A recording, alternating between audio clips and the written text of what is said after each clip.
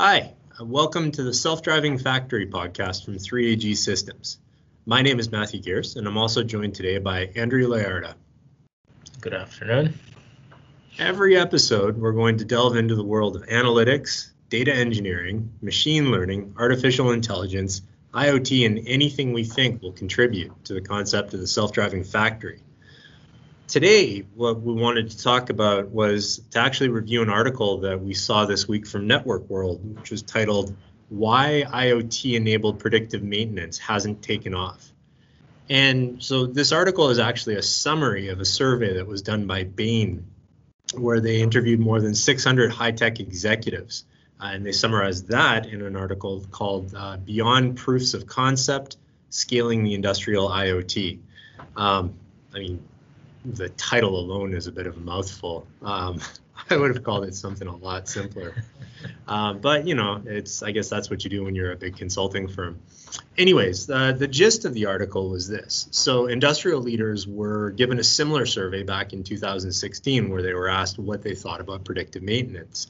And what was discovered in this year's survey was that leaders just were not as excited about predictive maintenance. And for those of you who don't know what predictive maintenance is, it's basically using analytics and building out data models that allow you to predict what a machine might be doing based on sensor data that you're collecting. So a very simple example of that might be that you have a vibration sensor, and if that vibration sensor goes beyond a certain level of vibration, you know that something might be wrong, and you'll take an action in advance of it going wrong.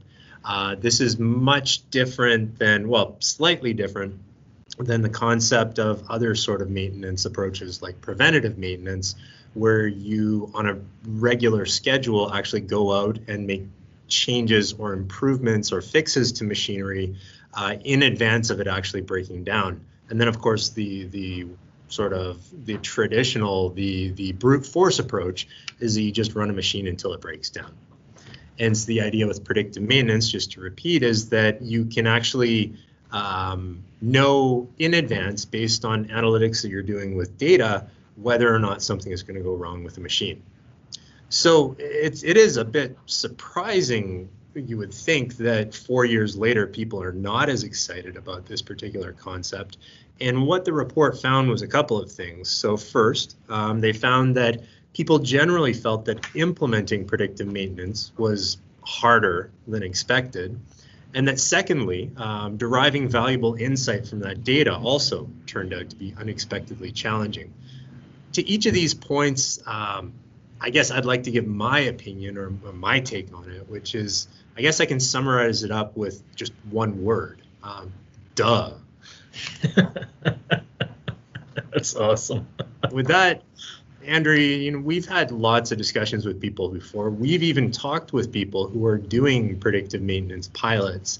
How do you view what you're hearing from this particular survey? Well, again, to your point about looking at the findings here, combining it to what we learned by working with some customers and their attempts in doing predictive maintenance, right? There's actually two big things that came up from here. One, to their point about how implementing it has been harder than expected. I think generally what happens is there's this initial excitement and hype on predictive maintenance, and there's these proof of concept projects where they'll provide a snapshot of the data, they feed it into an algorithm, and it gives them something awesome, right? And then reality sets in. If you look further into the article too, they did say that after the survey in 2016, they did another survey in 2018, and then one of the top concerns became how to deal with multiple data formats, right? Mm-hmm. That goes into the fact that great, you can do all these pilots, but if you don't have solid data engineering and data pipelines underneath it that can feed you updated data to kind of feed into this model that you've created, it's not going to do you much good, right? Because by the time you spend the effort to get the data to this model, it's already late, right? So right, and I think as well, maybe there's a difference there. Like when you're doing a proof of concept, you can effectively run a science project, right? Exactly. You could have whatever format you want.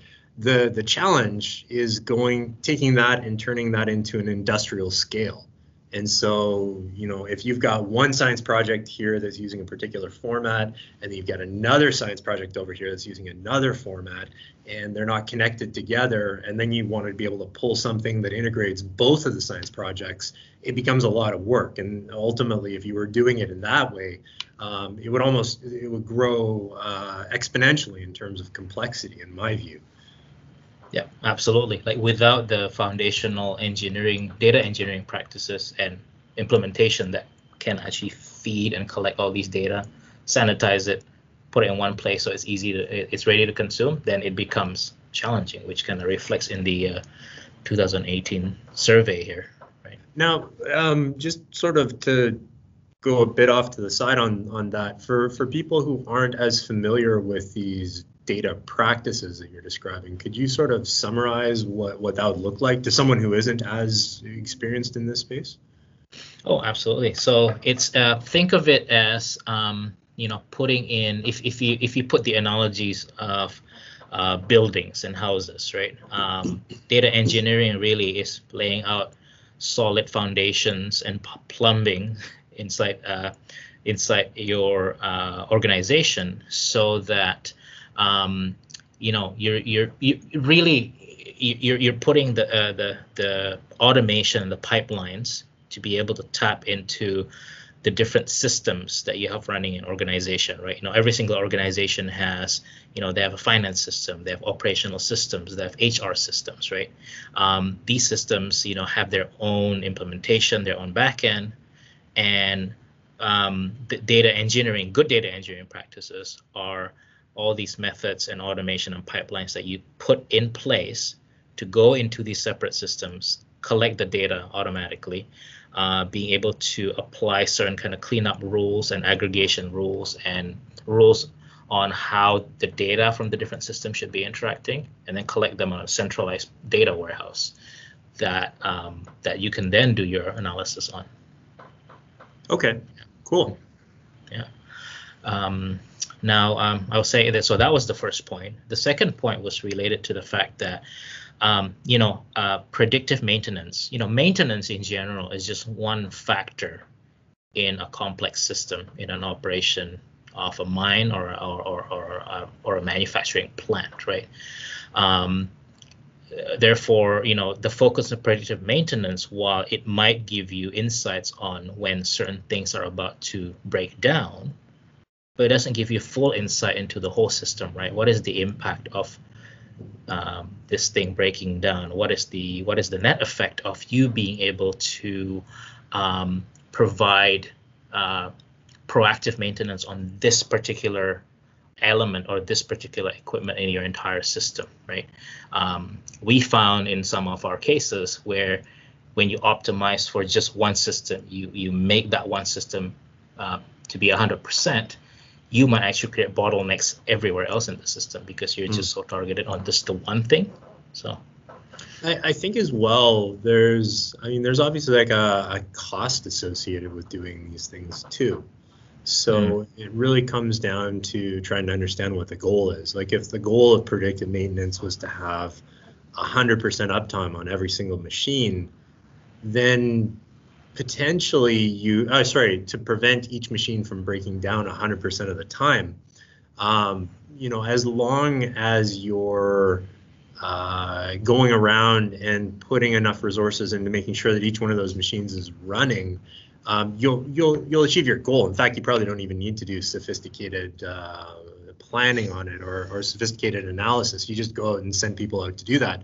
But the reality is that there's costs associated with that, and it might be that in some cases, certain machines you want to have up more than others. Some machines you might be okay with them breaking down more if there's limited resources, because they might not be a part of the critical path. And in that case, they're going to have a small overall impact on the overall throughput for the entire plant. And so I guess what I'm trying to say in this sort of roundabout way is that if you're just looking at one facet of one machine, like its uptime, you're missing out on the larger system that you're trying to optimize. And so if you're just trying to look at one machine against the entire plant, you're not necessarily going to be optimizing for the plant. And if you're looking at one aspect for one machine versus its entire set of parameters and contribution to the entire operation, you'll also be missing out.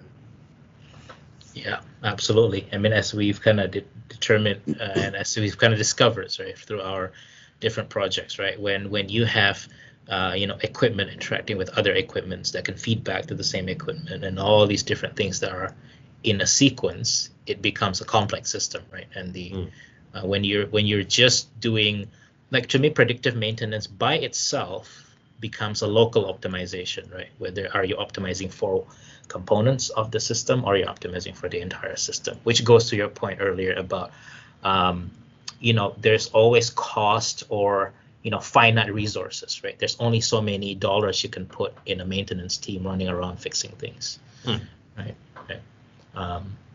Somehow this reminds me of the whole Shakespeare, infinite typewriters and infinite number of monkeys. You'll get the works of Shakespeare, right? And we know it's not the case here. Maybe if you had an infinite number of consultants. No, possible. Hasn't been tested, I suppose. Yeah. So is there anything else that you sort of caught your attention on this particular article? Well, I think one of the things that there's only one final thing that he talked about. In the article, they talked about 5G connectivity, right? And again, I think it is part of the solution potentially, but 5G connectivity itself is not the silver bullet that would necessarily make this a lot more accessible or a lot more useful. But certainly, it's one component in the whole solution. Yeah, I think the quote was, given the progress in sensor technology, 5G connectivity, and edge computing and edge analytics, and an estimated 20 billion connected devices by 2020, there's little doubt of the potential for the technology to vastly improve everything. To me, that kind of says, well, all the ingredients are there, so it'll all work out. Yep. Again, that's fantastic, except that if you're not looking at the data and understanding like how to properly structure that data, and then from there derive the insights on a systemic basis, right from the very beginning, you're probably not going to work, even if you had an infinite number of IoT sensors with an infinite number of 5G connections, right? 100%, right? Yeah, exactly. Like the collection, because this goes into the collection and storage of the data, right? Once it's stored, then you still have to do some analysis on it. Otherwise, it just it'll just be collecting dust in a corner of your data storage somewhere. Fair enough. Yeah. Okay, cool. Well, I think we've beaten this article up enough. So it seems like a good place to wrap up. Thank you again for listening to the Self-Driving Factory podcast from 3AG Systems. Till next time.